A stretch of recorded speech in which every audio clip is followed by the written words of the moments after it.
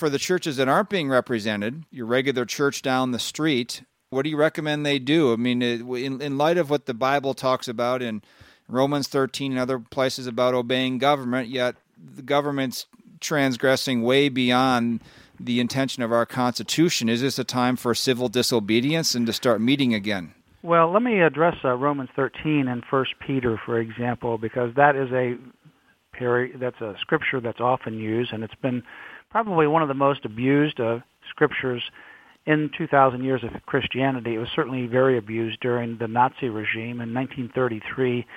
That's when this famous sermon was given in one of the Protestant churches with all the Nazi people there, with all the Nazi regalia and flags, and it was based on Romans 13, just simply follow what the government is doing, and we see the disaster that ultimately resulted in. So what we see in Romans 13 is very similar to 1 Peter, and it's also very similar to what Jesus says in Matthew 22:21, and Jesus gives a real balance to that, and I'll mention that in a second.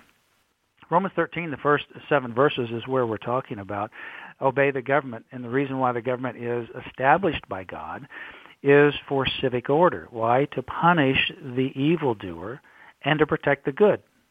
That's the purpose of government. Punish the evildoer, protect the good. In that same context, it also talks about, therefore, that's why you pay taxes. And Peter says something similar to that, to pray for our elected officials, which we should always do. Jesus ultimately is presented with that question, and they're trying to trick him, and they say, should we pay taxes to Caesar or not? He says, let me see one of the coins. Whose inscription is it? Caesar's. He says, render to Caesar the things that belong to Caesar, and to God the things that belong to God. That is really the jurisdictional question. And if you go back from the Old Testament all the way through Christianity till the present, what we have in the Old Testament, for example, is a division between the civic and the religious. You have the king, who does not have authority over the temple and worship. You have the priest, who does not have authority over the king.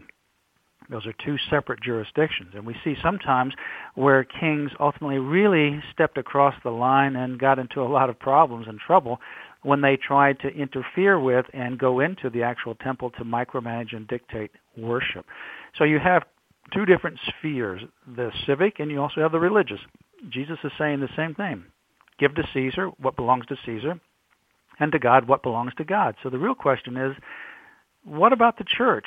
Well, the church is not under the jurisdiction of the government. The government has no right, historically, that even predates our Constitution throughout history, but also the First Amendment draws a line. You have no right as a government to prohibit the free exercise of religion, and you have no right to micromanage or establish a religion, and that's exactly what you're doing. When you're saying to churches across the board, your form of worship has to be online, or you can have a parking lot service but no in-person service, or you can have 10 people but no more than that, or if you're going to have a choir, they shouldn't sing. And believe it or not, those are some restrictions that are out there. Or if they sing, no particular wind instruments, only, percussion instrument, string instrument.